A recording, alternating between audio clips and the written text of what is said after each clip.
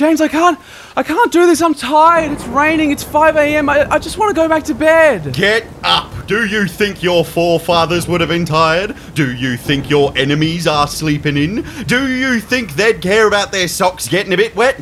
No. And for complaining, I'm adding another 20 on top of what you got left. Get up, hustle, mush, vamos! Why don't you have to do this? You need it just as much as me. Because you told me you wanted to be the best, son. Now, you told me you wanted me to make you do this for your own good, remember? So, I don't want to see your lily white ass hit the chair for a break until you finish with those tyres. Don't you think this is all just a bit much? You're doing an accent and everything. Much? There isn't such a thing as too much. You can have too much mulch though. Sometimes it creates a thick layer and it's like too much of a barrier for the rainwater to get through. That's true. Yeah, but we know it's good for keeping the soil cool and for healthy roots. We're just building a veggie garden, James. There's no need for this whole boot camp style encouragement. Like, what are the tyres for? I thought it would make a really nice recycled retaining wall for the tomato plants. Okay. You were right. This garden's going to look really lovely and the money we'll save on vegetables. You're right. This will be good for us.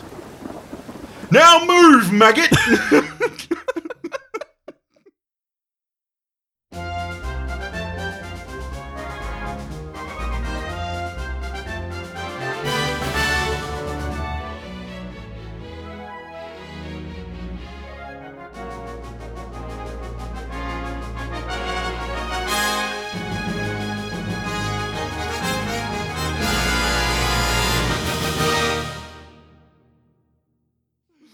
Holding for a beat there was actually a lot harder. It's very rare that in the skit verse, my character gets to abuse your character. It's usually the other way around. I don't know. I feel like there's a different brand of abuse though. Like my character abuses you with strange situations. Your character like, James, abuses me mentally. Yeah.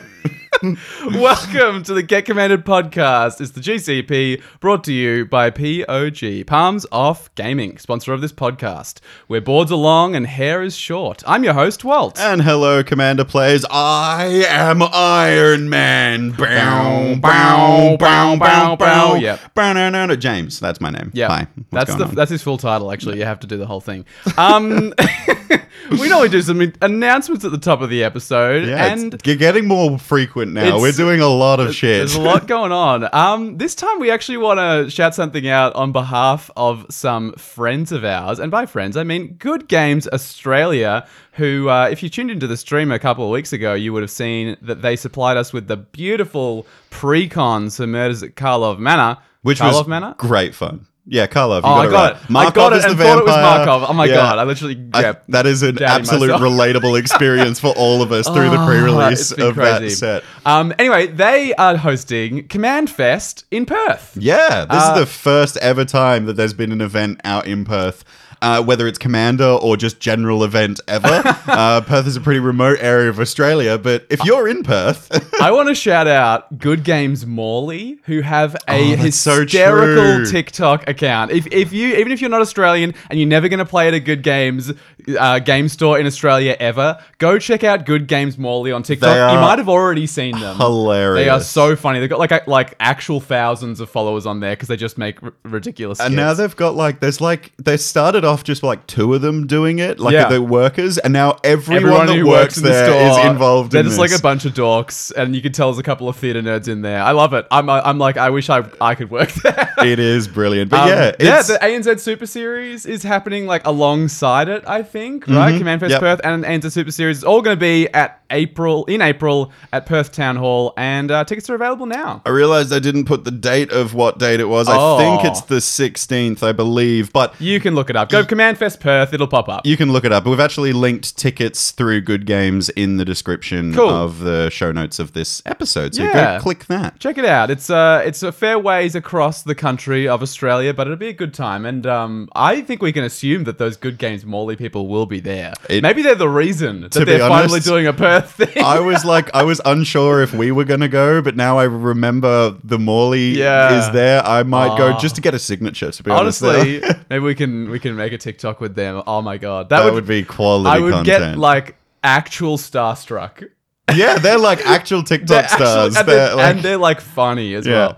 Anyway, we have an incoming transmission from the deep depths of the galaxy from the Space Commanders. It's time to get commanded.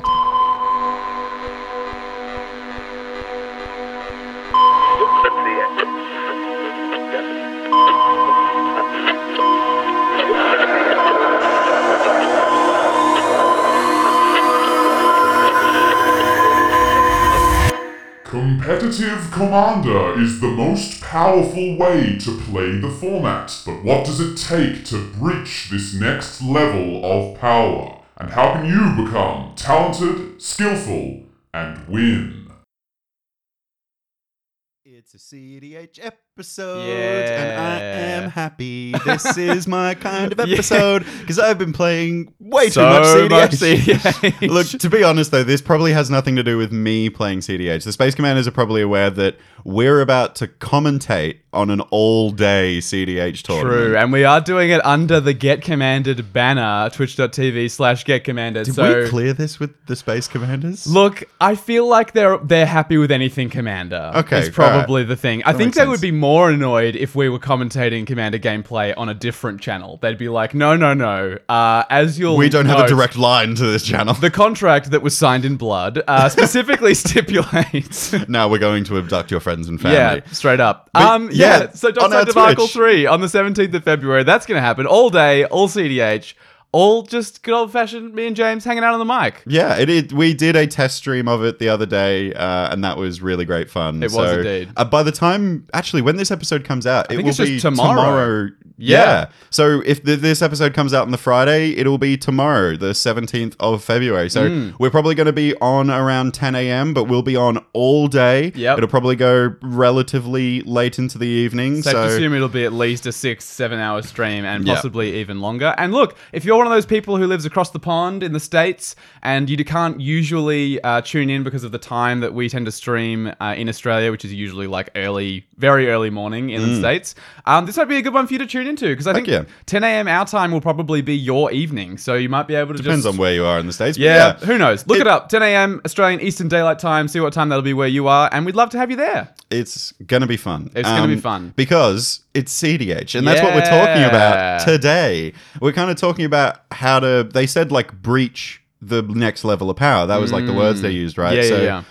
Very quickly before we get into this, I kind of want to talk about the fact that I have been playing a lot of cEDH recently and how much I've enjoyed it. Yeah. And just to give like some listeners out there that if they're not a cEDH, like if they're not interested in cEDH, to tell them a little bit about it, then might get them interested. Yeah. Because I've really been enjoying this. If anything, it's becoming very quickly my favorite way to play Commander, which is a pretty big statement considering how much I love casual Commander. But there's a few reasons why, and once you see why these reasons exist, you're like, wow, what if casual could be like that? And it can. It's just cEDH, and you can still have fun casual stuff happening in cEDH at the table. You can. But it's very different, which we'll go into. But for me, the big hitters are the fact that Rule 0 is always perfect. There is never like someone underestimated the power of their deck or someone overestimated or when there's like no holds barred, you can't bring a deck that is wrong for the table unless it's just bad. Yeah. That's the only way you can really go wrong, and no one's going to be like, how dare you with your bad deck. Everyone's like, thanks, I got a win out of that. But yeah, I think the Rule 0 thing being always bang on is such an appeal for me with cEDH. Because especially when I play with a lot of new players, I find that I'm often like really trying to push our Rule 0 template on them, and I feel like I think it's so important to casual commanders to get it right. Yeah. Whereas in cEDH you don't need it, so it's like it's always going to be good, right? It's true. cEDH is kind of like if you could play every game of Commander and have had a perfect Rule 0 conversation. Exactly. So every single game is perfect. Even me and James, avidly steering the ship that is our Rule 0 template, we cannot always navigate the murky waters of Rule 0, and we still end up in games where we get blown out out, or we accidentally blow out somebody else because our deck is actually slightly too synergistic for the pod. That always feels really bad. Always feels really bad, especially when you host a podcast. You're just like, let me show you what I know about Commander. I just kicked you in the nuts there, didn't I? Sorry about that, pal. But it's appealing about cEDH is that you just don't have to worry about it because it's accounted for. Yeah. You know? You can just get straight into the magic, and whatever happens is what happens, and there's kind of no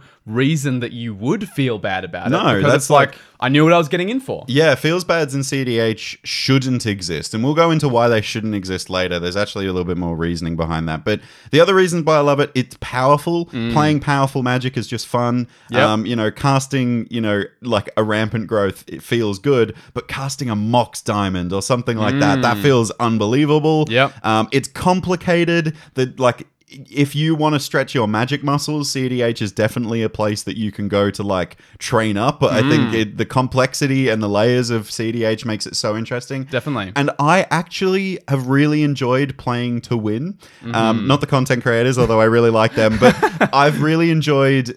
The focus of casual for me is always about having a good time with friends. I think that's the biggest focus. Yeah. And I love that. And I think that's the best part of Commander in a whole is having, even with cEDH, the best part is still having fun with friends. It's still the pod. Yeah. It's still playing and being into it. It's the gathering of magic, right? Yeah. But with cEDH, I have found this new desire to win. Like, I think out of the two of us in past years, you've been more spiky than I have with, you got into Pauper and started looking at metas and stuff like that. This is my version of that. This is where I can get my spike energy out. Yeah.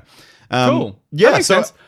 I guess that's like the main reasons why I love cEDH. So if you find that attracting, strap in. We're gonna go into how you can actually get into cEDH by the sounds of it. Definitely. And look, I enjoy cEDH for a lot of the same reasons. I guess I just deviate naturally. I'm such a brewer of decks that I will always deviate more towards casual because I feel I have more capacity to brew in casual. Yeah. I'm not going to say you can't brew in cEDH. I know I've said that before. But I've been told I'm wrong. You are wrong, actually. I am wrong about that. That's totally fine. But you cannot deny that when you brew a cEDH deck, there's a certain percentage of cards you kind of are wrong to not play. There are staples for sure. There are absolute staples of our format, and you're kind of silly to not include them. Like, if you don't play a demonic tutor in a black deck, what are you doing?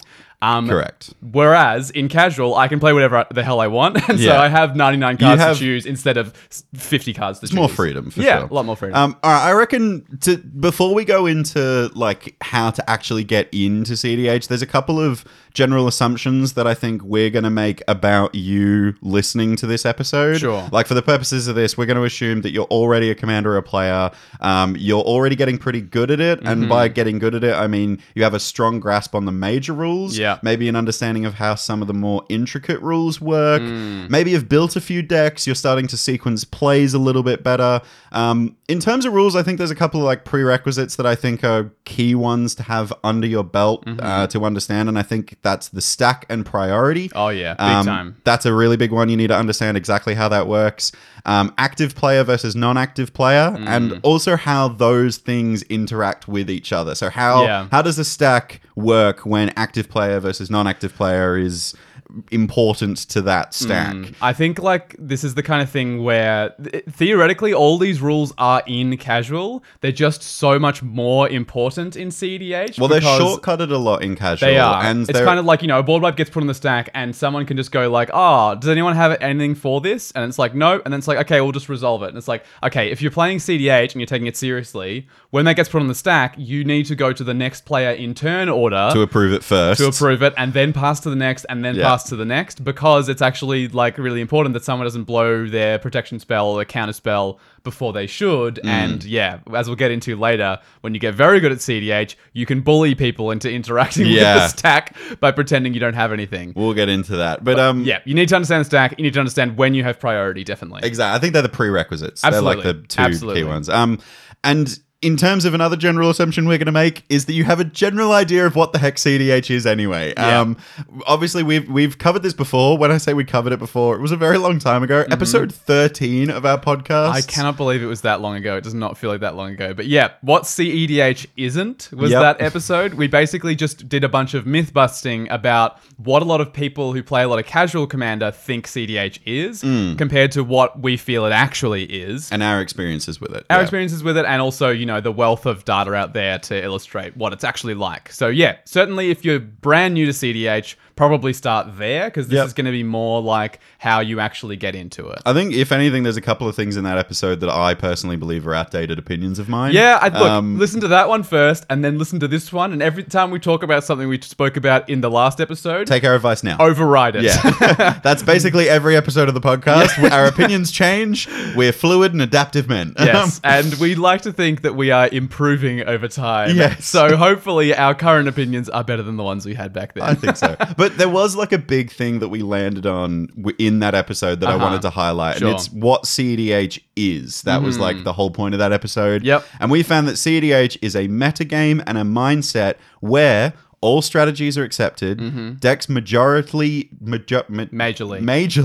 can't read affect the game as early as turn one. Players only make plays that help them win, and proxies are encouraged. Which, by the way, thank God that that's a thing in cEDH. Or we would all be about $5,000 less money. Or, actually, more realistically, not playing cEDH. I have one real cEDH deck and it's still not done. Like, No. I know I've got a lot of money sunk into that thing. Definitely. But that description is from cEDH.guide. That's the full URL, by the way. You can type if you in just type that in. cEDH.guide. It will take you there. That's a really, really great resource on there. But yeah, it's basically just trying to...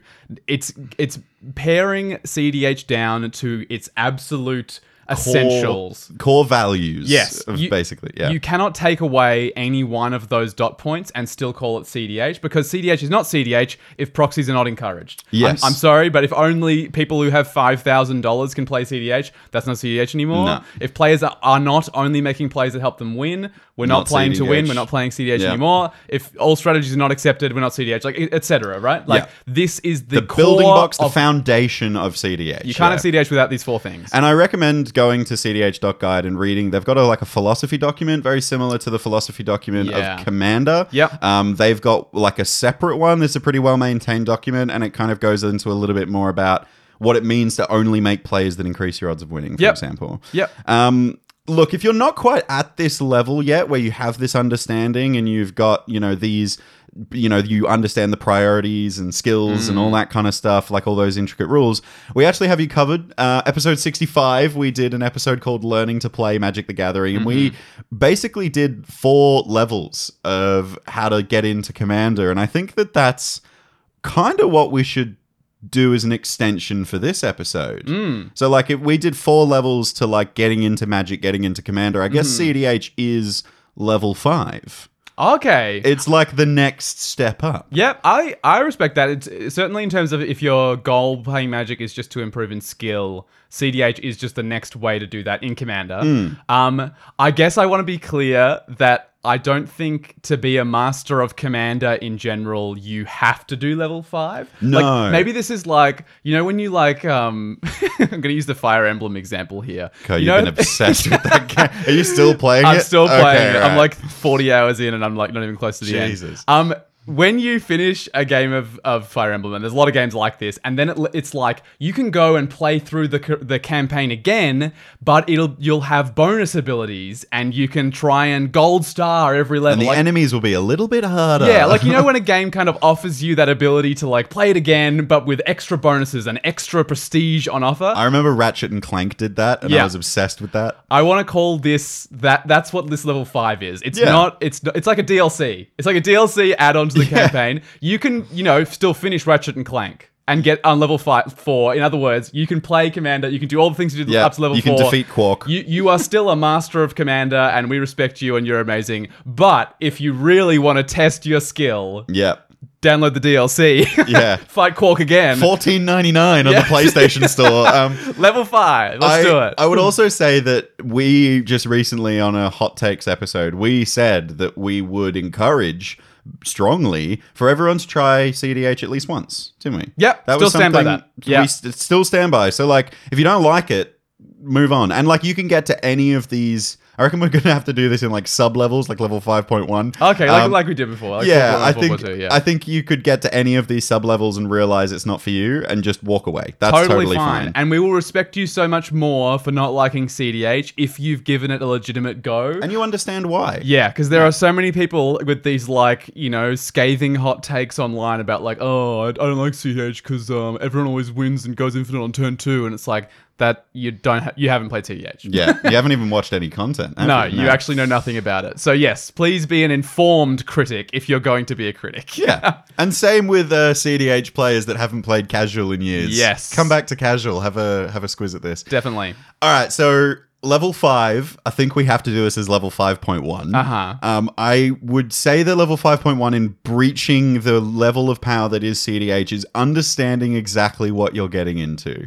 That makes sense. I think we have a preconceived idea and a general assumption that the listeners that are listening to this want to play cEDH. They have a general understanding, but do they know the decks? Do they know the staples? Do they know the meta, the latest top 16 results, those kinds of things? And look, you don't have to know all of that stuff, like top 16 results. You don't have to immediately know tournament results when you're getting into cEDH. No. But this is kind of like the realm I'm talking about when this is like the next level. There's lots more to consider about this. And I think it's a good idea to look at the water you're about to dive headfirst into and check if it's deep enough for you.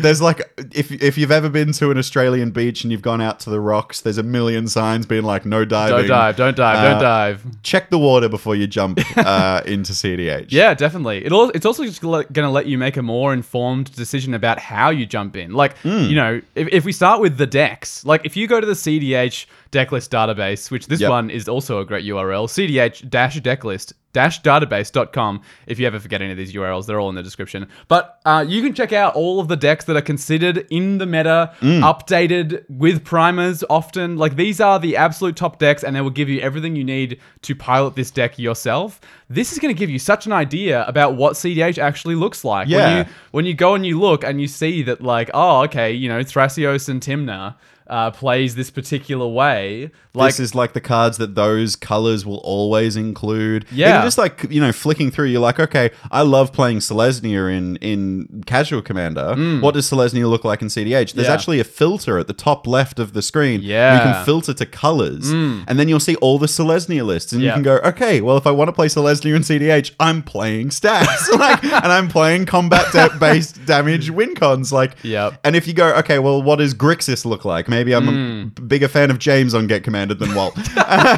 Let's look at what Grixis looks like. Okay, it's running things like, you know, Dark Ritual and Ad Nauseam and things that are like really turbo-y. So it gives you an idea, and you might even start to get a sense of what you might want to play while browsing the decks. Yeah. You might be getting a step ahead of yourself. Definitely. I mean, I was very fortunate and had someone I knew who was into cEDH when I was getting into it and had played a lot of it. And I was like, okay, I kind of want to play white. I want to play stacks in This cEDH. wasn't me, by the way. This was a good friend of ours called David. Yeah. Shout out David. He's a bit of a king on the Australian cEDH Discord server. Yeah, great guy.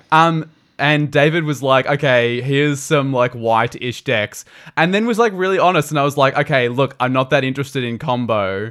And he was like, okay, well, remove like 3 of my recommendations because they're stacks list, but they still win with a combo. And yeah, ended up landing on the big pig, Yashan, Implacable Earth. He's a big pig. Yep. As just like a straight stacks, you know, it wins mostly with combat damage. It's got 1 infinite combo in there, but it's not something you're fishing for. It's just a way to end the game. Either, really. It's an enlightened tutor can get either and of Court the of half. Calling. That's There's true. like Okay. it can be You done. Can tutor it can be done, but it's not recommended. Like I remember like sending David, I was like, why is this tutor in the deck? It only tutors 3 creatures and 2 of them have to go back into my library. And he was like, you just find 3 creatures that have rule of law on them and then nobody gets to choose. Yeah. And I was like, okay, I thought this was like fishing for infinites, but no, it's not what you do in Selesnya, in cEDH. But not in that deck anyway. No, but it was really good going to the database and going through, like he was like, okay, you might like Oswald Fiddlebender. That's so a sick I deck, yeah. Clicked on Oswald Fiddlebender. It's a mono-white, Staxy artifact-based list. Much more combo focused. He's basically Birthing Pod in the command zone for artifacts. It's a wild deck.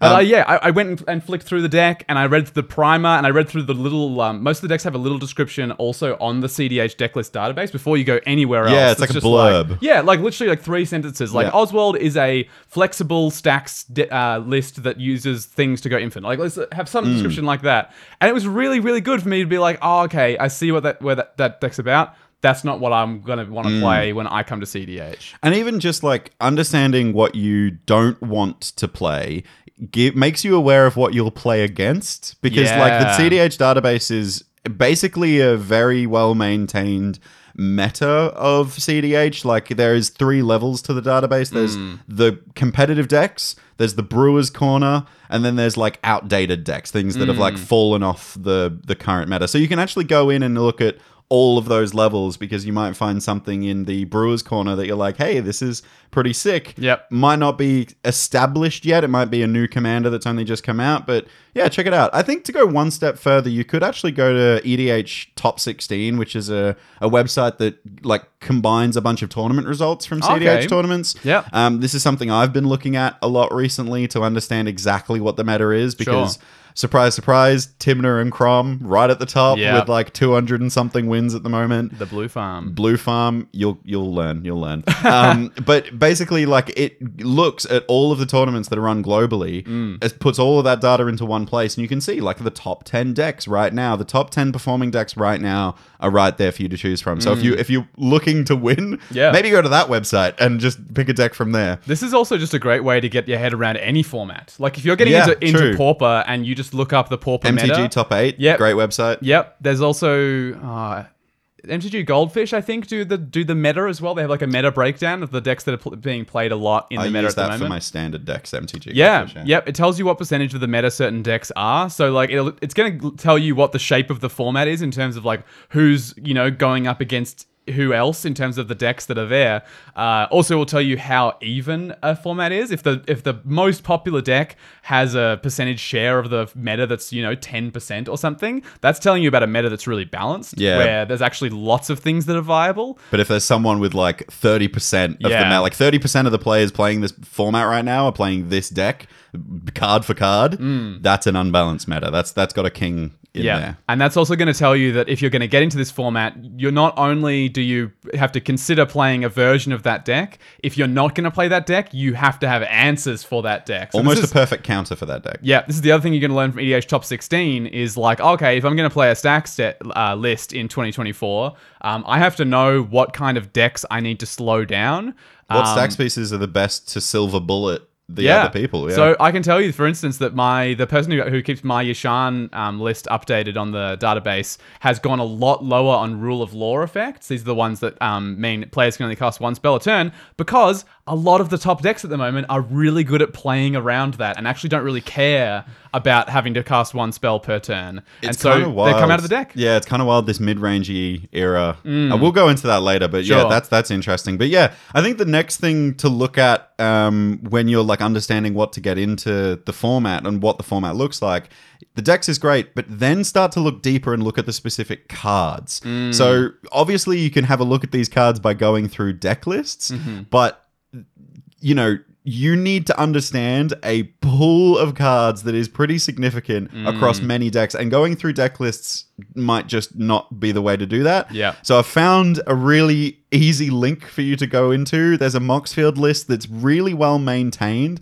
It's like got a report on it that's every couple of months or so. It's like a cEDH staples list. It's got a report that's posted for Rationale on Reddit and all that kind of stuff.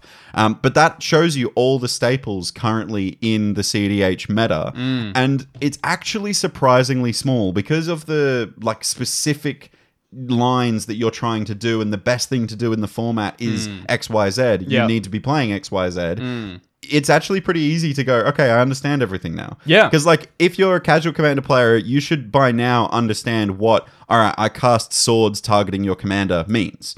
Someone is casting about swords to plowshares and you're hitting someone's commander. Yeah. That's the target that's being declared. Yeah. You understand how that works. But there are cards in cEDH that are very old, that are like the physical card has been oracled and reads completely differently now. Yeah. You need to understand what someone means by saying, I cast DC.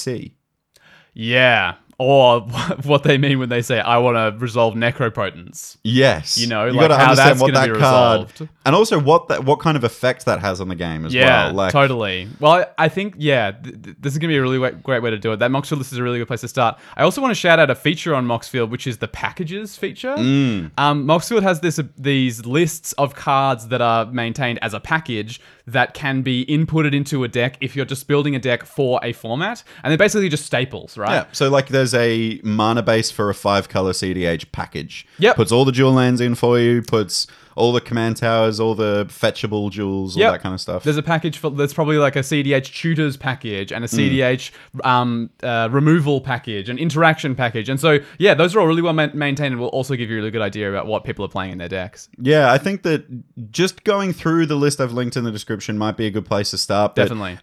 When you're, and I think this is the next tip, is actually have a look at the gameplay. I think if you understand the gameplay and you're looking at people playing it, you'll just get an idea of what cards are being played, and then you get an understanding of the impact of those cards. The impact is a huge one here, where it's like, yes, you can understand how Rad Nauseam. I keep saying Rad Nauseam. There's a server in Melbourne called Rad Nauseam for cEDH. Ad Nauseam is the card I'm talking about. You can know how Ad Nauseam is resolved, but you also need to understand how much it can warp a game around it.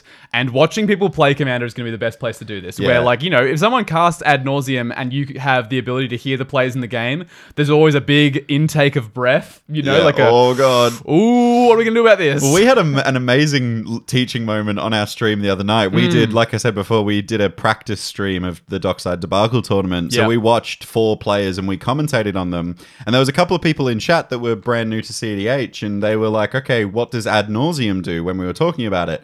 And then shortly after, someone tried to resolve an Ad Nauseam, and we basically just said, okay, watch. Like, look at what happens. Impact. Because, like, that player put, like, 12, 15 cards in hand. Might have been more like 20. Won the very next turn. Like, it was one of those immediate like effects of resolving that card led to a win. Yeah. So watch gameplay. I think the best thing for you to do is either jump on our stream tomorrow night, watch a bunch of like really good cEDH players play, but at your LGS, there is probably a group of cEDH players there.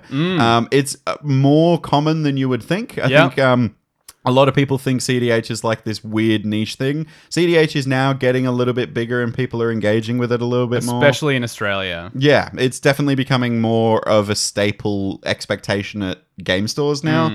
Never used to be that, but it now is. Or watch YouTube. There's like gameplay everywhere. There's like so much great gameplay out there. I mean, you shouted out Play to Win already. You talk about them all the time. They are fantastic. I love those guys at the moment. Huge fan of Play to Win. They managed to bridge the line of like taking the content really seriously and making sure that the gameplay is really clear, but also having a fun bantery vibe, which I think is the best advertisement for cEDH, because that's what it's like. Actually, to play cEDH. A lot of people think it's very high stakes and very stress inducing, whereas you are still playing Commander with 3 of your best friends. And look, I like playing with Power a lot for the content they do, but I do think they do exemplify this way of taking cEDH that makes it seem like this like upper echelon that's impenetrable and complex and all this stuff. And it's like, yes, scientific. It is that, but also it's still just fun Commander that you're playing at a kitchen table. But playing with Power is really great content. If you just want to understand the cards themselves, playing with Power is a really great place to do it. If you want to watch quick content, they edit it super quick. As short as it could possibly be. Spike Feeders, they obviously play Casual Commander as well, but their cEDH content is always really great. Jim is always hilarious, and a great authority on cEDH content for sure. I would also recommend, I've been trying to watch Comedian MTG a little bit more. Comedian MTG. His name is Ian, I think. He's a very good cEDH player, and the reason I'm watching him at the moment is because he does tournament results and breaks down cEDH metas and stuff like that, which is a little bit higher level than I think playing with Power or Play to Win, where they're just more about making content. This guy is talking about recently in Chicago, this competition was held and like all this kind of stuff. So he's aware of it. I'm really, really interested in that kind of stuff. But yeah, I genuinely think the best place for you to start is just by exploring. And that's like level 5.1 is understanding what you're getting into. Yep. Have a look at the decks, have a look at the cards, watch some gameplay. That's step one. That is genuinely point one step of level 5 of Commander, is just understanding exactly what you're about to dive into. Definitely. And that took us 33 minutes. So I think it might be time for a thrifty interlude. A little break. A break. Just calming down now. Break. Relax. It's a break from the high stakes magic and a return to very relaxing. Should we do it like magic. NPR? I think we should talk about it. Exactly like this and be really close to the thrifty interlude. Let's not do that. Thrifty card. That's freaking me out. I hope that sounded like that would have been safe. If you're listening to this with headphones, I apologize. Yeah, good luck with that. Look, there's lots more cEDH to talk about, obviously. We're going to have a little something about a thrifty card. And as a tradition, I will be performing a monologue. And this week, it's the Cowled Merchant with some new wares. James, would you like to read the card we're featuring this week? I sure would. You go above and beyond with the card choices in Thrifty Thursdays. I think this card could see cEDH play in a very particular meta. It's about as close as you can get with Thrifty Thursdays. With Thrifty Thursdays to a cEDH card. This week's card is Compost. For 1 and a green, you get an enchantment that reads, whenever a black card is put into an opponent's graveyard from anywhere, you may draw a card.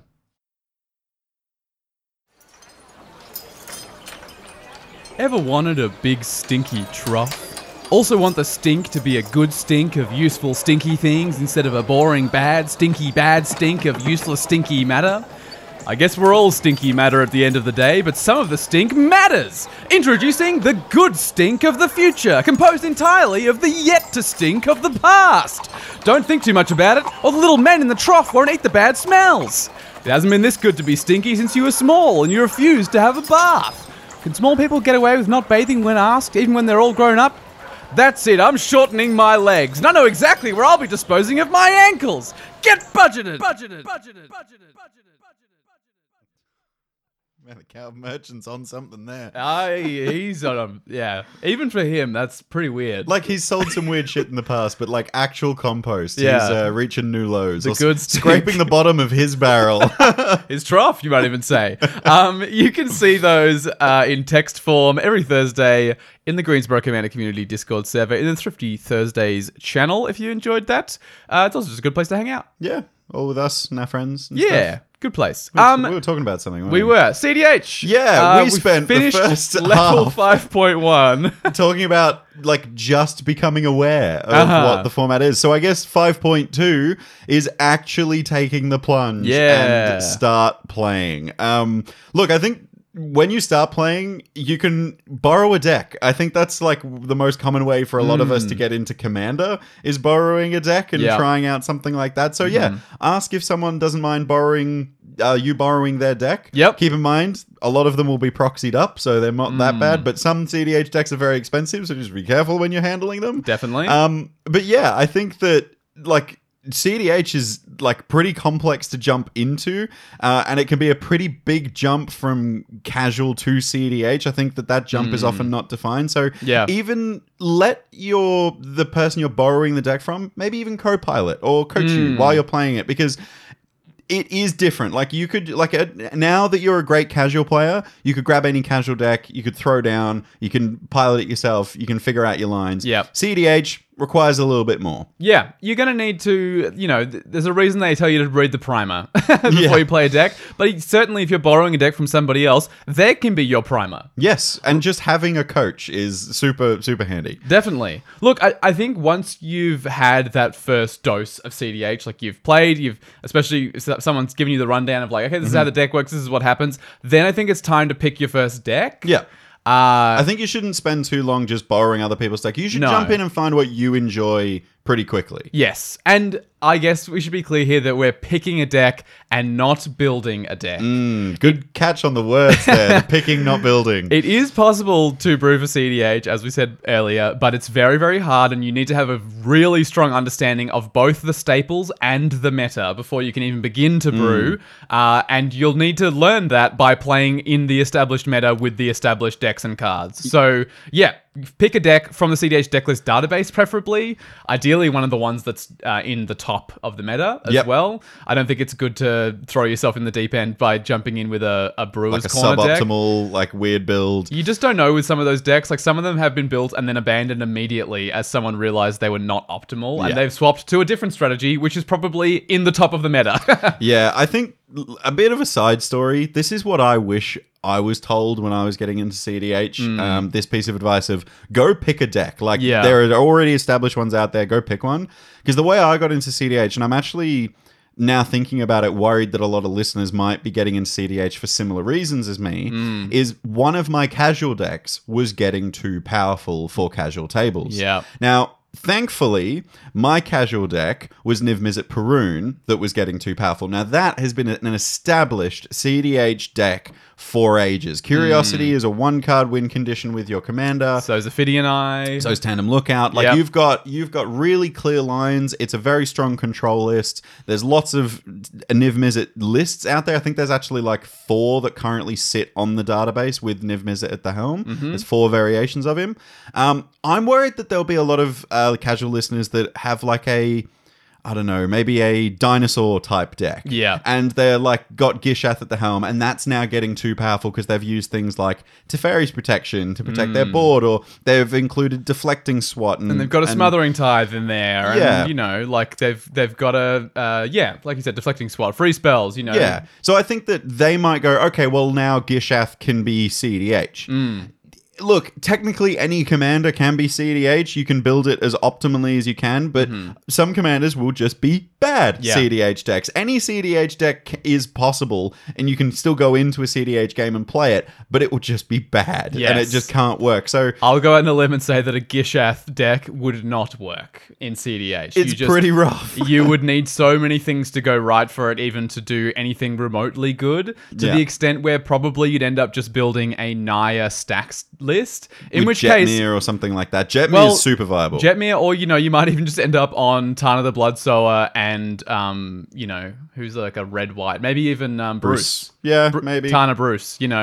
Yeah, that's all right. But it would be a lot stronger than Gishath, is what I'm saying. So yes, I think I agree with you, which is that don't grab a deck of yours and go like, I'm going to turn this into CEDH. That very, very, very, very rarely ever works. I think cause that's how I did it. I think I am a minority in where that actually works, because I was lucky that my commander was an established CEDH commander. Yeah. So yeah, take my story with a grain of salt and actually think about what deck you're building, and yeah, don't forget 5.1, the level 5.1 of looking at the deck list. Yeah. If you've got a casual deck with, I don't know, let's say you're running pick a casual commander off the top of your head. Well, go on, pick a random. Well, let's Itch to Keek and Rebek. There you go. There's one of Walt's decks. Nice. Let's say that becomes too powerful. I can guarantee you are not going to find those two on the CEDH database. No, absolutely not. If you're in Selesnya, you're playing stacks, and that's basically the only thing you can do in those colors. So yes. Understand what the meta looks like and what commanders are and aren't viable, because you might have a commander you really love. There are so few commanders who are CEDH viable, because in a CEDH commander, you need to have, ideally like an out for an infinite combo, looking at Godo, looking at Urza, looking at your Niv Mizzet deck, or a very, very powerful card engine in the command zone. Like Talion. Or even like Thrasios can be an example of this. Timna the Weaver is definitely an example of this. That's most of it, to be honest. Or mana advantage, mana like advantage. Kinnan or something like that. True. So like those three things. Kinnan goes infinite with Basalt Monolith. So still, having your commander be half of an infinite is a big one, and then card advantage engine is another one. Yeah. There are so few, and then I suppose stacks is its own category of like a stacks piece in the command zone is going to be really powerful. But yeah, with the exception of those, you don't really find many other types of commanders that are viable, And I think that this is probably a really good segue into talking about like the different speeds of cEDH, because like there is always in a meta, there is always what you would refer to as the tempo of a meta. Tempo refers to like the speed in which people are trying to win, trying to interact with people, and trying to basically go for it. You know, like that's what we call the meta. So in cEDH, as of right now, there are 3 major categories of the meta. They kind of go in turbo, mid-range, and then stacks. They're like the 3 speeds. Obviously, turbo being the very like fast is the name of the game here. Like you're running cards like Culling the Weak, Simian Spirit Guide, which you can exile from your hand for a red mana. This is fast mana, ways of making more mana than you spend to cast the spells, but it's temporary, but you don't care because you just want to go fast. Super fast, efficient, 1 to 2 card win conditions. Like Ad Nauseam should be able to win you the game if you resolve it. Thassa's Oracle plus Demonic Consultation, those kinds of things. Mid-range is a little bit slower. It can win early, like it will still run like a Thassa's Oracle and Demonic, but usually they're running value engines in these decks. So like cards like Rhystic Study, Sylvan Library, these are kind of advantage pieces that are really good in this kind of slower game. A lot of instant speed interaction like Force of Will or Dismember, or these really hyper efficient interaction pieces to keep the game going at this mid-range speed. They want to control the pace of the game. And they often win through like combos that maybe are a little bit more elaborate to set up. Maybe they're looking at doing Underworld Breach, Lion's Eye Diamond, Brain Freeze stuff. Or a lot of the time as well, they're winning with the same combos as the turbo list. They're just willing to grind their way to getting to those win Play conditions. a little bit longer. They could still do Thassa's Oracle and Demonic Consultation, but they want to make sure everyone spends their removal first. They get a whole bunch of cards in their hand, and then they'll go for the win. Whereas the turbo deck is like the faster the better most of the time. Fast is the name of the game. Vroom, vroom, vroom. And then I guess the final tempo speed is like you're not driving, you're walking on the sidewalk. It stacks. Walt's alluded to this before. This is all about slowing the game down to a halt, even locking your opponents out from wins using Rule of Law effects or even Dranith Magistrate. Once achieved, this kind of like I've stopped the game to my speed, then they can win through either combat damage or a combo. The problem is with stacks, and I'm just going to say this is like as of the episode recording and as of the episode release, stacks just ain't it at the moment. This might be a hot take in IMO. Stacks is just not showing wins in tournaments at the moment. I think it has a lot to do with the fact that timers exist in tournaments. Usually Stacks decks, like I said, want to go for a very long time. They can't present a win in under 80 minutes. Our really good friend Johnny actually won his cEDH tournament, Rad Nauseam, with a Stacks list, specifically because it had infinite combos in there. So he was on halt lines. So he was able to grind the game to a halt, and then his win was through a combo. So he didn't have to grind it out in a really, really long game in order to actually get that win. Because, a draw doesn't... while it can be satisfying as a Stacks player to grind everything to a halt, if you don't win, you don't win. And, you're not getting into top 16s by drawing every game. It's not worth anything there. But yeah, they're like the 3 major speeds. There's turbo, mid-range, and Stacks. And I think these are kind of like the things that you would like...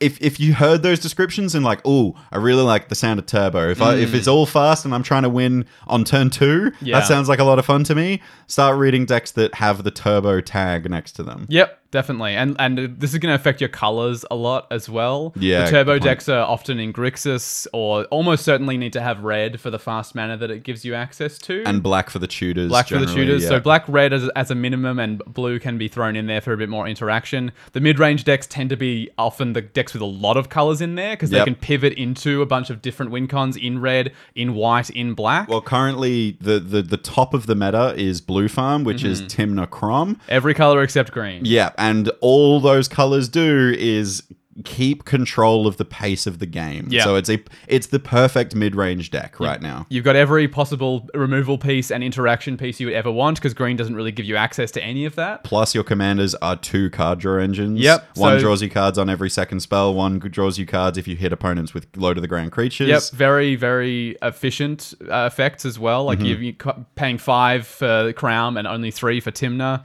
Obviously having 2 commanders as well can be helpful in its own ways. And then, Stacks, you just want to grind the game to a halt. There's sort of an interesting way that these three ways of playing the game interact with one another as well. It's been referred to as like a rock, paper, scissors thing. It's a little bit like the thing you get in 60 card Magic of like aggro versus combo versus mid-range versus control. Yeah.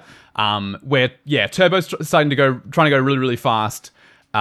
And mid-range is reasonably good at stopping that. I don't know, the problem as it comes to cEDH is that mid-range is so good that you don't necessarily, like... I think the rock, paper, scissors goes both ways with mid-range. Because mid-range, like, plays through stacks really well because it doesn't need to make that many actions on its turn. It can play the long game. It can play the long game and grind out value with things like Tymna and with things like Thrasios. And then also it has the interaction pieces to stop the turbo deck. Maybe this is why we're seeing so much mid-range in the meta right now, is it's just like, it's quite hard to outvalue a mid-range deck. Like the stacks list can do it, but it has to really stacks it out. Or the turbo list just has to, come right out the gates before the mid-range deck can set up, really. Yeah, 100%. And look, and just by these descriptions, you should already start being able to kind of go, or gravitating towards a certain type of speed. So like if you're really liking the sound of turbo, try Rograk Silas. If you're looking at stacks, maybe just have a look at the Yashan list that Walt's running. If you're looking for more value-based stuff, Blue Farm is just the best one you can pick. So as a suggestion, just like kind of IMO again, bit of a hot take, I would recommend as your first deck, picking something that plays really well on what I'm going to call autopilot. Try not to play a lot of mid-range and control first, because these decks require a much deeper understanding of other people's decks at the table. Look, Stacks is great because it gives you, all you need is a basic understanding of other people's decks. Like, you know, maybe you've got a bit of a different opinion there, but like Stacks is like, as long as you deploy some like low to the ground stacks, you should be slowing people down. I actually disagree a lot here. Okay, I'm gonna say. I totally agree with the the main point here, which is that you should pick a deck that doesn't require knowing the other people's decks really well. I am going to disagree and say that Stacks, I don't think, is that. I think in Stacks, you need to mulligan really hard and find the right stack. The silver bullet for the right deck. For the table. You know, in certain matchups, Chalice of the Void on 0 is going to be absolutely backbreaking. But in others, Chalice of the Void on 1 is going to be the place to go. Sometimes Rule of Law is what you're going to want to be. Sometimes it's not. Sometimes it's Root Maze. Like, there's things you need to be able to aware of that your opponent's decks are going to do that, like, if anything... I don't know. Maybe this is because I play the stacks deck, so I've got my own lens that I'm approaching this And look, through, I'm not saying that you don't need an understanding of your opponent's decks. I'm saying that you need a lower understanding than you would if you were playing control and mid-range.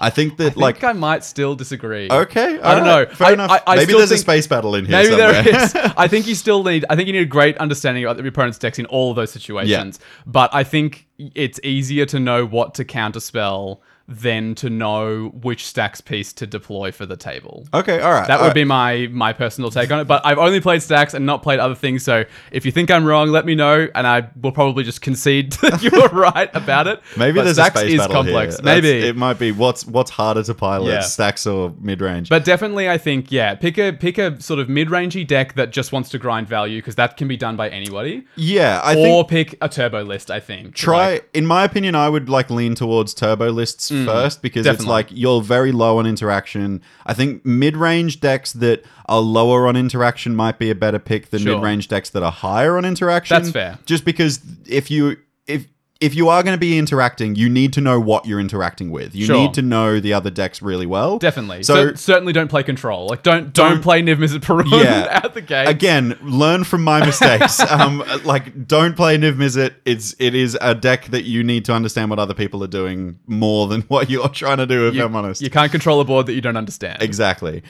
Turbo's great for this because you are basically playing solitaire with yourself. Just go fast. Gotta go fast. If I can recommend some decks to have a look at. Sure. I'm currently playing Tymna Jeska. I'm playing the Mad Farm version of this list. cEDH has some great nicknames for decks. I think that every deck that contains Tymna is just called Farm she's a Yeah, weaver. she so works that on a makes farm. Once you know that, it makes more sense. Like Jeska is like angry red. It's like okay, cool, Mad Farm, angry farm, and then Blue Farm is just like Crom is the red, farm, is but blue. with some blue in there. Yeah. I think Tymna Jeska is great. The reason why I think it's great is because because it is a turbo strategy. If you mulligan hard enough, you'll find the fast mana to maybe Yep. get an early Adnors and win from there.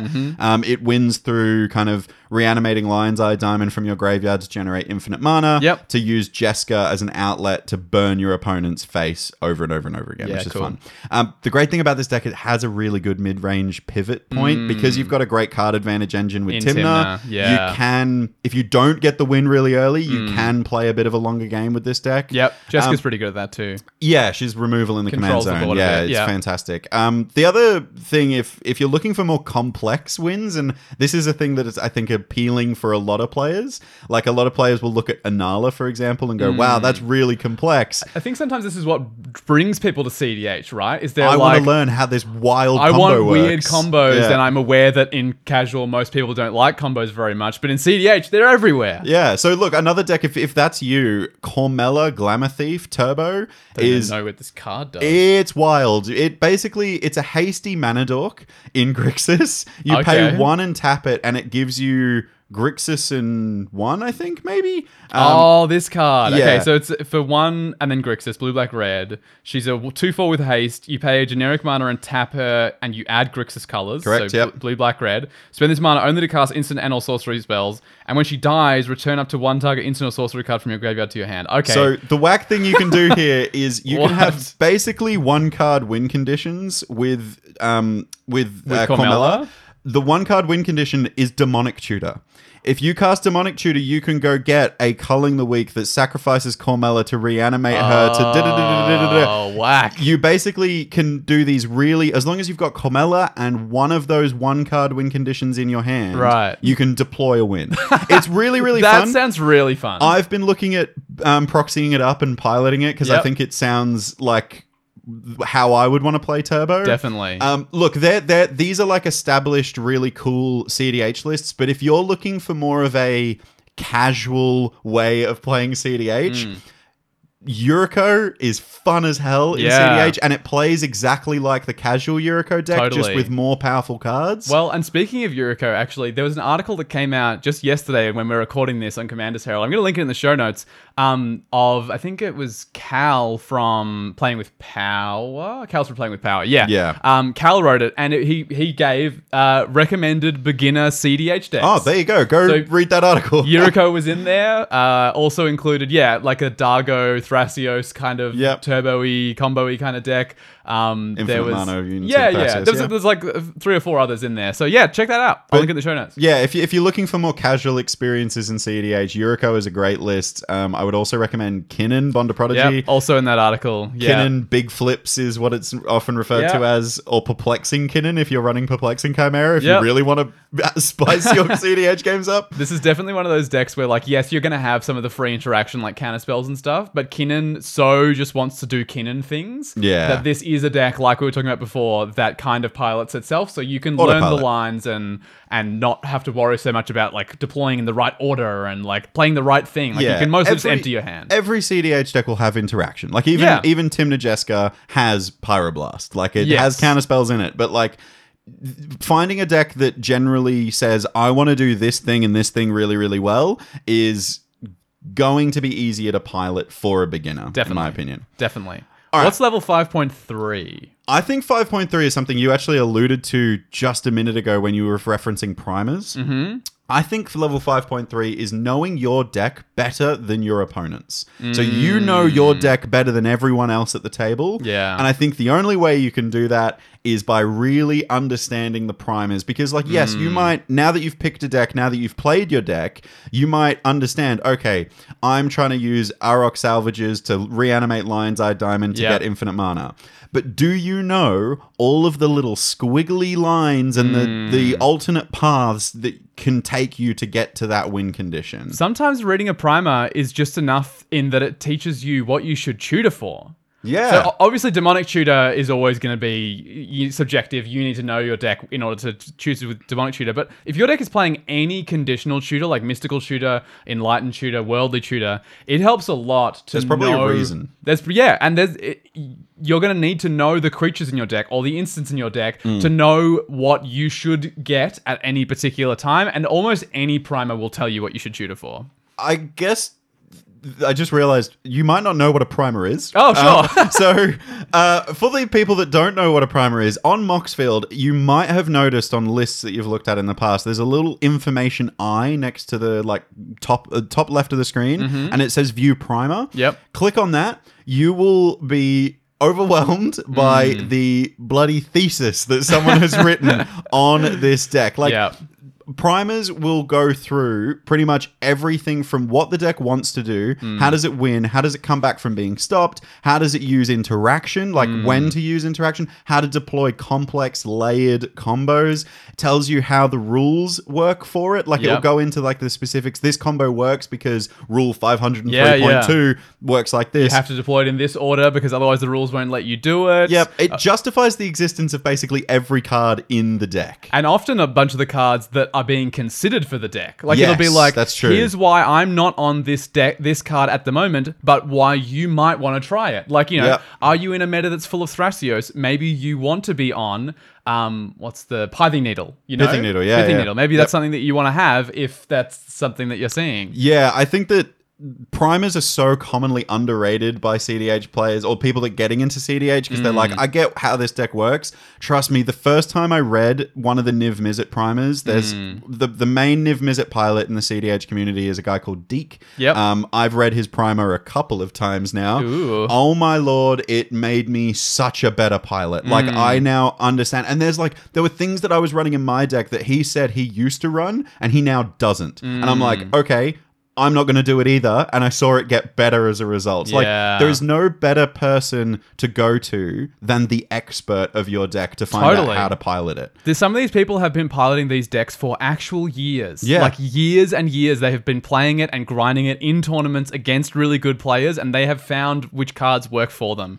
It's not to say that they're always perfect, but certainly if you're starting out, you'd be silly to dismiss this wealth of knowledge you have access to. Also, I'll point out that when you're on the cEDH decklist database and you're scrolling through, they actually have two icons they use when you sort of expand out a command. Let's say you hit Kenrith. There's a bunch of decks that are provided. There'll be usually more than one deck. There's different colors they use. I forget whether it's black or which one's black and which one's white. But when it links the deck list, it actually has a different color depending on whether that deck has a primer in it. Yes. And pretty much as far as what I've seen, pretty much every commander that has a database entry in has it a primer. has at least one of the decks with a primer in it. So no matter who you choose, you should be able to find, assuming you're going for the database, at least one person who has an up-to-date primer for that deck. Comprehensive primer is the key thing. A lot of other people would just throw a paragraph up in their primer of how the deck works, but we're talking comprehensive. There's a table of contents. There's links that you can go to that specifically talk about different parts of the deck, and it's up to date. This is a really important one. The decks that fall off the database most frequently, it's because they're just not being updated anymore. Yeah, and spoiler alert, I'm actually working. Part of my goals of 2024 is I want to write a primer for my Niv Mizzet list. My Niv Mizzet list differs a little bit. Is more on a wheel-based strategy for more of a mid-range meta. Using wheels and Niv Mizzet to remove threats and stuff like that. I'm looking at writing my own primer, which is very cool. Exciting. And look, this is the exciting thing. I could then submit my deck to cEDHdatabase.com. And my deck could be up there. Who knows? Yeah. But we're really lucky. We can access these people online. You can click on Discords and meet these people. For example, if you like the sound of playing Yuriko and cEDH, straight up, one of the people I play with quite frequently on the Australian cEDH Discord server, Strix, he co-manages that primer. He has been running Yuriko pretty much since Yuriko came out, and he is an expert on Yuriko. He's definitely won some tournaments with it, definitely done some incredible stuff. So, the experts are out there. Utilize them. Definitely. Silly not to. Level 5.4. I feel like we need to go into what actually... We've talked a lot about the decks. I feel like we need to talk about actually playing in the game. How do you be a good cEDH player? Full stop. Not deck chooser and all this stuff. How do you actually okay, I'm playing cEDH, I've got my deck, I've read my primer, what's going to make me improve now that I'm playing at the table with other cEDH players? It's really interesting you use the word good, because I actually think good in cEDH, there's actually two branches of good. Maybe this is a 5.4.1, 5.4.2. Chaotic good and lawful good? Or basically. I'm thinking about specifically...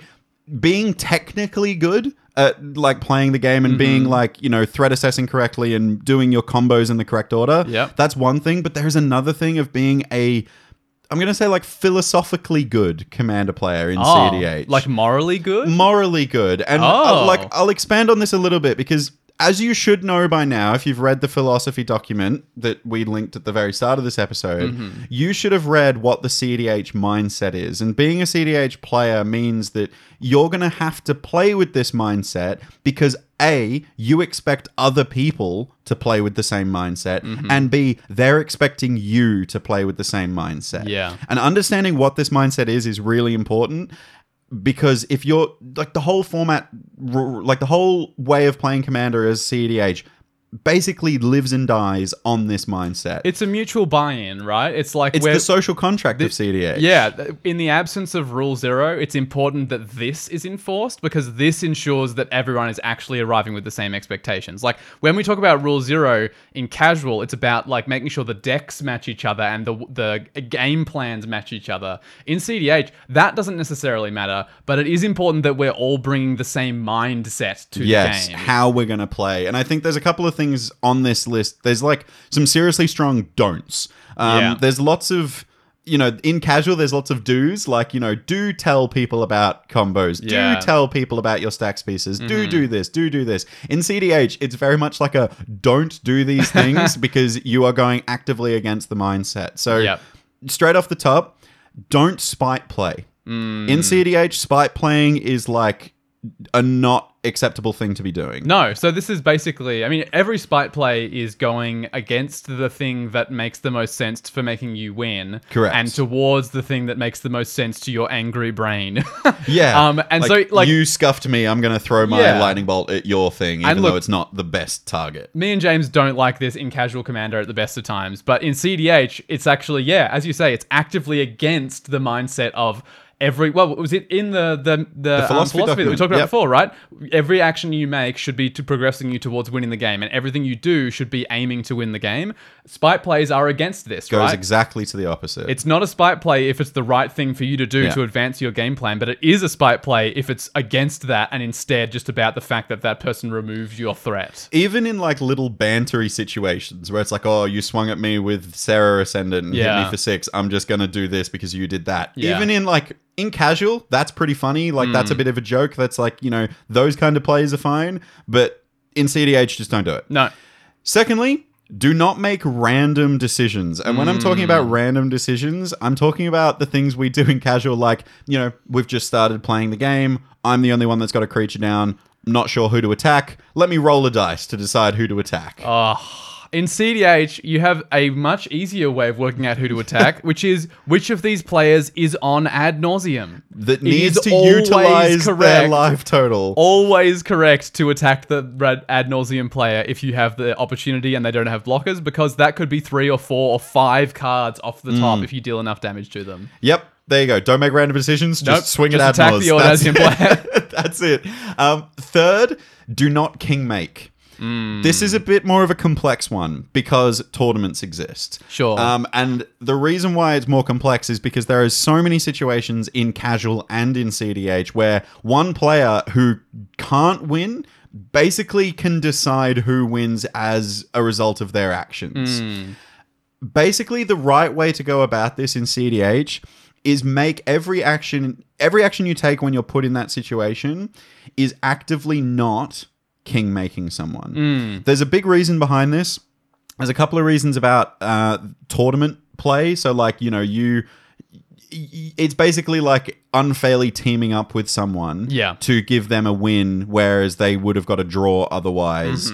That's a bit unfair. So if you're like playing in a tournament and you're put in a pod with, let's say Walt and I go into a tournament and we're put in the same pod, and then I end up in a situation where I could king make Walt, I'm like, oh, well, I can't win this game, but I may as well let my buddy win. No. Don't do that. Don't do that. That is like, people will get really upset. That it goes against the integrity of the competition. Yep. It also skews data. I don't want my data skewed when I'm looking at competition results. So yeah, don't king make. No, just don't do it. That's easy. Finally, do not scoop to deny an opponent of an advantage or give someone else an advantage. Very similar to king making here, but conceding in cEDH is a lot less smiled upon. Like, you know, for example, in casual, we've even said a couple of times, like, conceding can be like a way for you to get out of a game you're not comfortable with playing or just not having a good time in. Yeah. cEDH, sometimes you do have to stick out having a bad time for the integrity of the game. Usually you should stick it out, because it can change so much of the maths of what's required for someone to win that you are kind of, again, going against the ethos of the format that is about driving towards a game where everyone is trying to play to win. Look, in cEDH, it's very, very rarely right to concede. Like, yes, 100%. It's basically just that brand of conceding that's about personal circumstance. Like, I'm really not in a good headspace right now, or I have to leave the game store right now. Like, all of those are totally still fine. But the kind of, like, the game's not going my way thing, mostly you should actually stay in that game. Especially in a competition. Yeah, for the sake of competitive integrity. And also, you just don't know what you can hit off the top. Like, the average quality of a cEDH card is so high that you could get Demonic Tutor ad nauseum, everyone spent all their removal, ad nauseum win. Like, it can happen, and you should be open to the possibility of it happening. Yeah, 100%. And I think the other thing that I wanted to highlight here, because this is the last don't do it, but there is situations where scooping is fine. Yeah. And it's scooping when you're playing against a stacks player and they have just locked everyone out, and you just don't want to have to sit there while they win the game over the next 8 turns. And you can mutually scoop in that case as well. And that's the acceptable way of doing it. It's like, all right, hey, offer it to the table, like, hey, I don't have a way to get out of this. Do you have a way out of this? I think I'm cool to go to the next game and say the stacks player won here. That's fine. That's not what I'm talking about. What I'm talking about is, like, you know, screw it, I'm done with this game, I'm out. Yeah. And then that just changes the maths of the game. It's wrong. But look, the reason why I'm saying this is not because it's like a gatekeepy thing of like, this is the way I want cEDH to be played. It's very much part of the way this way of playing exists. If this doesn't happen, it doesn't exist. Like, cEDH can't exist without people abiding by these rules, basically. It's a mutual buy-in. Yeah. It's kind of the pot in the middle of the game that you can't see, but it has to be there or it's not the game you're playing anymore. And just before we go on to being a technically good cEDH player... the other type of good. One more thing about being a good, socially good cEDH player is joining a community. I really encourage you to do it. The Australian cEDH Discord server is linked in our show notes for this episode, so go check it out. They're a great community. They encourage so many good behaviors of cEDH play. I think that they're a prime example of what cEDH is. But also, it's a really great idea for you because you can get advice and tips and tricks on your deck. Definitely. That's going to make you a better technically good player. And you can even join communities that are specifically around your commander. There is a whole Niv Mizzet Perun Discord server, and you can catch me in there talking about why Isochron Scepter is bad now.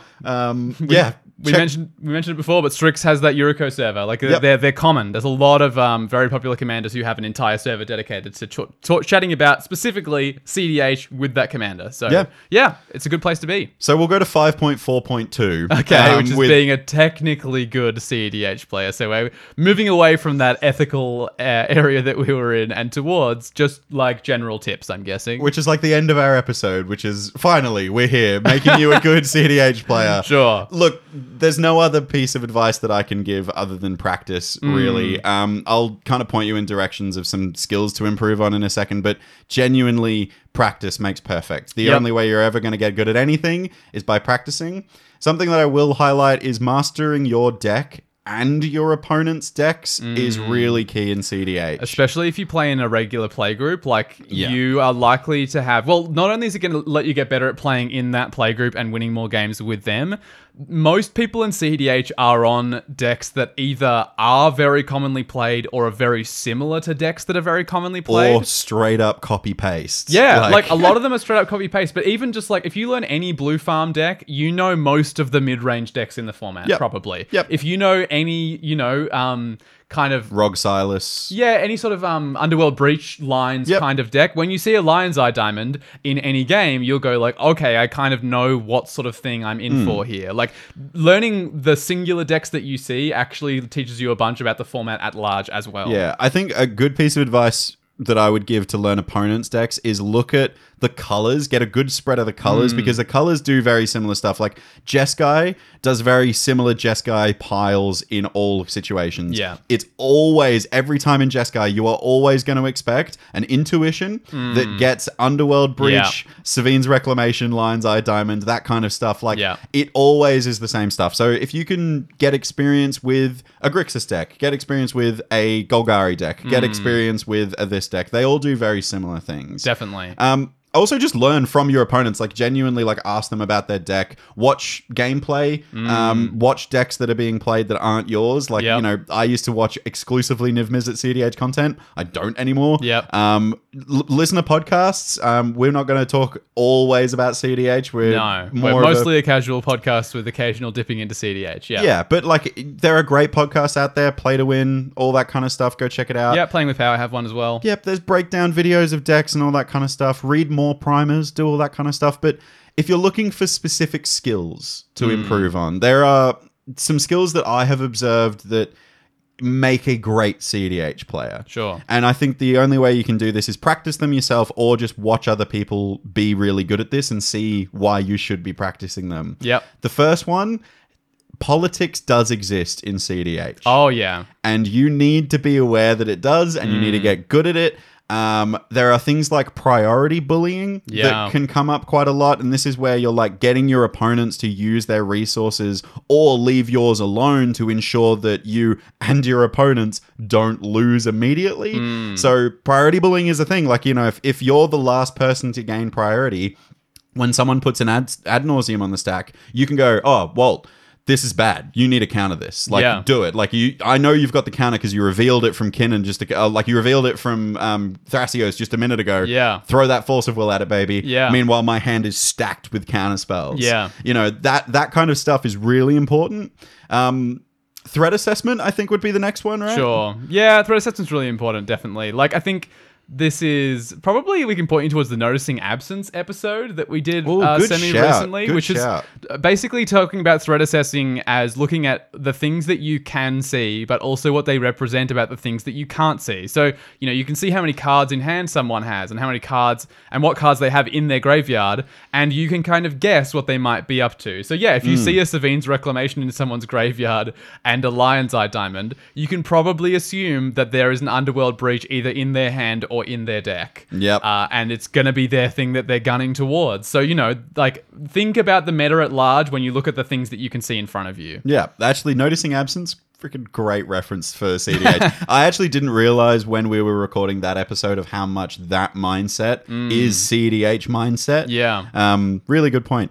I guess the other thing is that's a really good skill to have is understanding what does and does not affect you. This was something that came up really strongly in our stream the other night. The chat was very insistent that, you know, someone countered something that wasn't important to them. And what I mean by this is, like, you know, there are really strong stacks pieces in cEDH, like Grafdigger's Cage, for example. Grafdigger's Cage is a 1-mana artifact that stops permanents from libraries, or spells being cast from libraries, and permanents in graveyards entering the battlefield, and all of... It's a really good silver bullet to a lot of decks. Yeah. Does your deck give a shit about it? Yeah, because if it doesn't, it's actually in your best interest to protect that one sitting on the field. On someone else's board. Like, I have counterspelled someone else's removal spell targeting someone else's Grafdigger's Cage because I was playing Niv Mizzet, and Niv Mizzet doesn't give a damn about Grafdigger's Cage. It's really... This is something that I think you see sometimes in casual, but is kind of unique to cEDH, which is that you really need to know what the stacks pieces on the field are preventing and whether you care about them. And yeah, it's very rare in Casual Commander, unless you're politicking, that you protect someone else's permanent.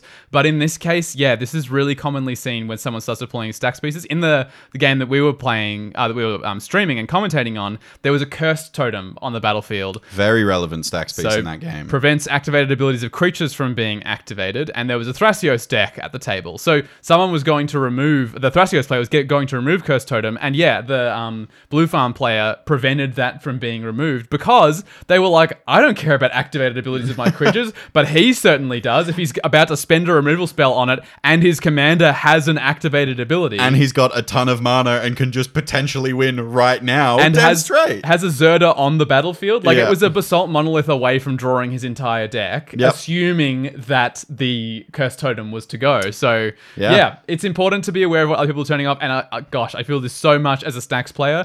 Sometimes someone goes like, man, I've really got to deal with that, what's the enchantment that makes artifacts and root maze. I've really got to deal with that root maze. Oh, right, yeah. And it's like, well, hold up a second, because we've got a person at the table here who is very likely to be deploying a Dockside Extortionist.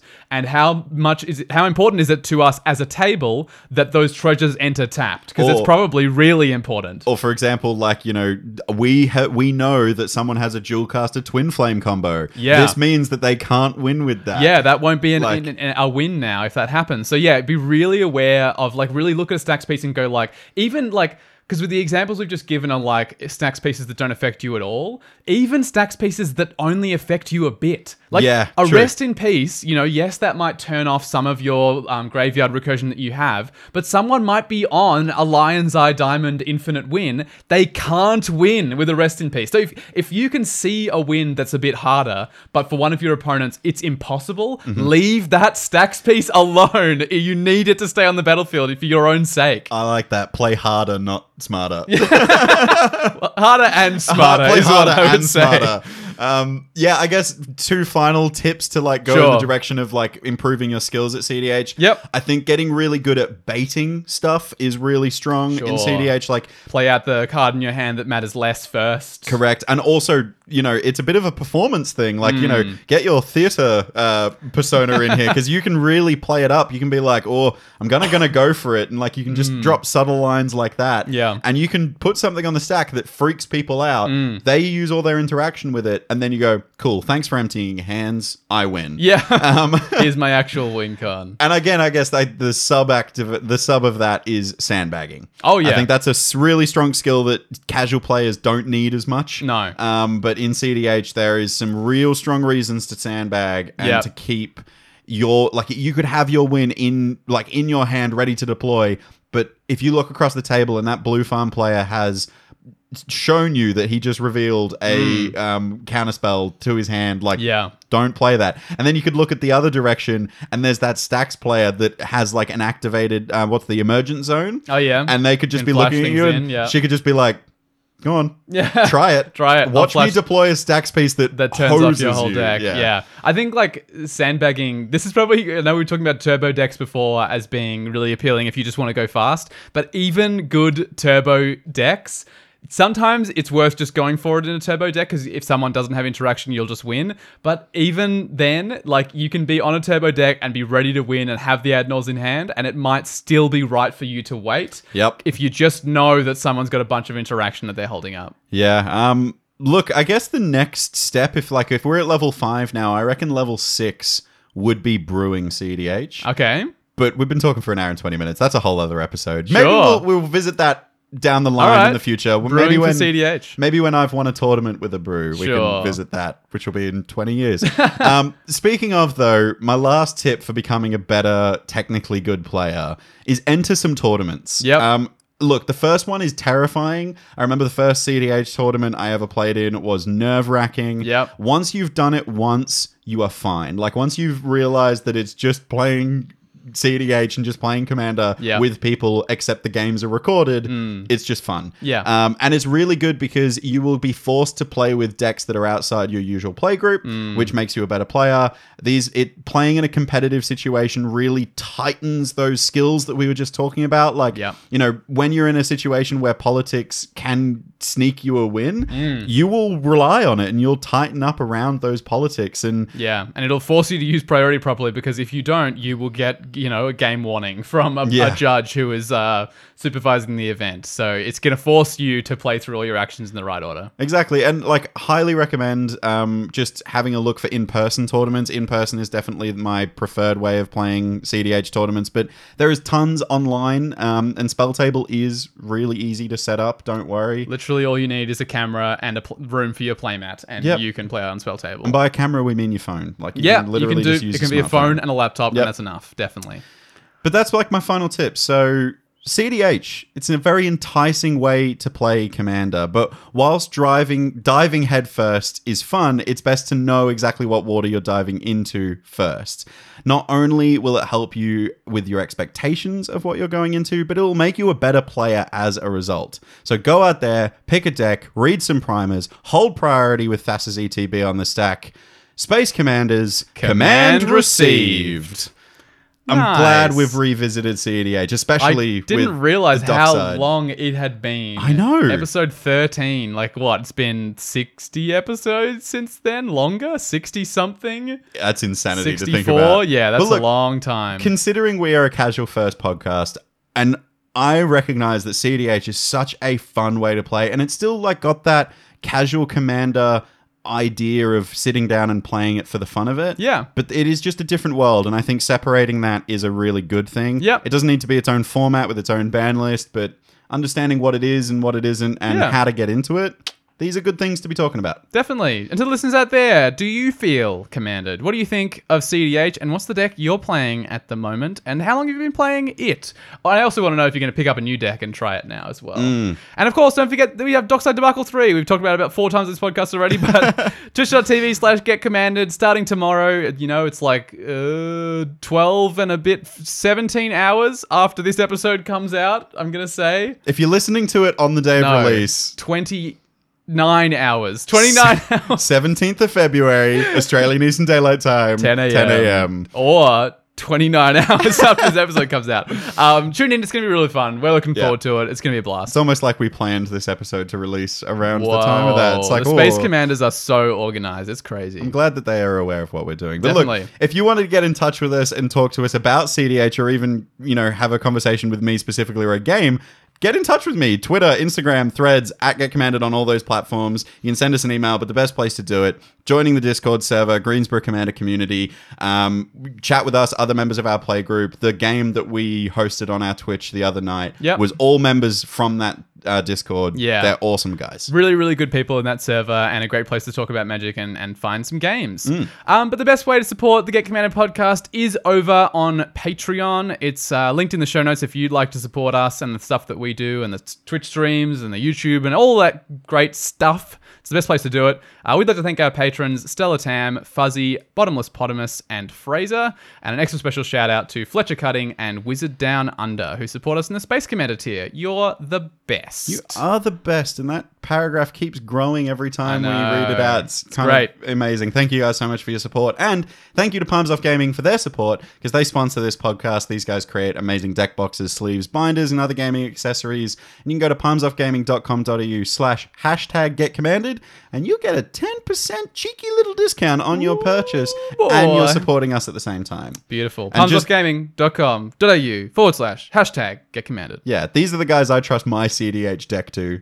My cEDH deck is in their sleeve, so if you want an endorsement... Non-proxied cEDH deck. So if you want an endorsement, that's my endorsement. About as high an endorsement as you could get. All right, should we planeswalk out of the world of cEDH and even further out of the Commander and Magic? Sure. Let's planeswalk out of Magic and into the plane of Ravnica. Wait a sec. For Dungeons and Dragons. Hilarious, because yes, you ran a campaign recently, didn't you? So I DM'd my first ever, it was a one-shot campaign of Dungeons and Dragons using the Guildmaster's Guide to Ravnica, which is a Wizards of the Coast, basically, Expansion. guide to the plane of Ravnica and, running campaigns there that you generously lent me. I ran this great one-shot called Krenko's Way, where basically... It's a great one-shot. Yeah, the players are trying to track down Krenko, who you would all know. Yes, it's that Krenko from... Krenko Mob Boss. Krenko Mob Boss, and now the new one, Krenko Baron of Tin Street. Yeah. There's also Tin Street Kingpin is another card. So this is not a planeswalk away from Magic. We are just talking about Krenko. It's D&D. It's different. Anyway,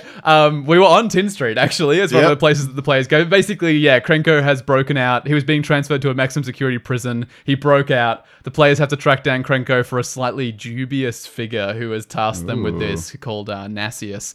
Anyway, it was really fun. I ran it for my brother. My older brother requested for his birthday that I run a one-shot for the whole family. That's a sick birthday present. For reference, I have obviously played D&D before. My partner has played D&D before. Tom, my older brother, has played D&D before. My younger brother, my older brother's partner, and my dad never played D&D before. So I was introducing them to D&D through this one-shot and through Ravnica and Krenko. And hang on, just because we did do it last night, but let's hear your Krenko voice.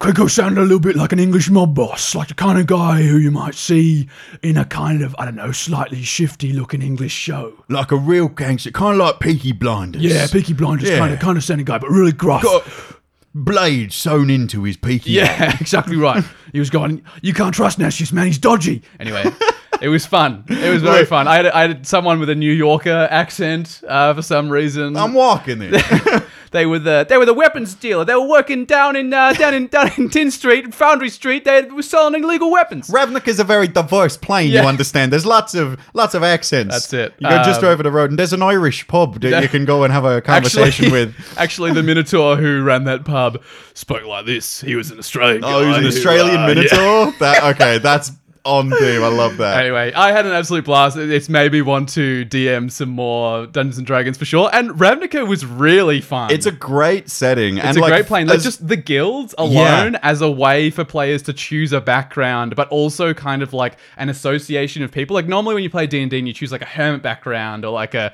folk hero background, it kind of implies like a town or a group of people. But when you choose a guild in Ravnica, so much lore there's so behind much it. lore, but also like it's so easy from the DM's perspective. If you're like going somewhere and the players are like not noticing something, you can just be like, with your connections to the Gruul clans, as you reach the outskirts of the city, you see your friend, Frank. Frank from the Gruul clans is here. Like it opens up so much possibility of people's backgrounds mattering in the campaign. It's a great storytelling mechanic, the guilds, because it provides like values and like ethic alignments. It helps that kind of like lawful good, natural evil kind of chart happen a lot more. I liked that you're choosing a guild, like it lists all the guilds in the Guildmaster Guide to Ravnica. It also tells you what alignment you could choose. It doesn't say you have to choose, but it gives you kind of three. Like it's like people from the Dimir Guild are usually neutral and usually evil or neutral. Like basically don't be lawful good and Dimir. You can't be in Dimir it's with kind that, of not what the guild is about. But also there's still some flexibility. Like,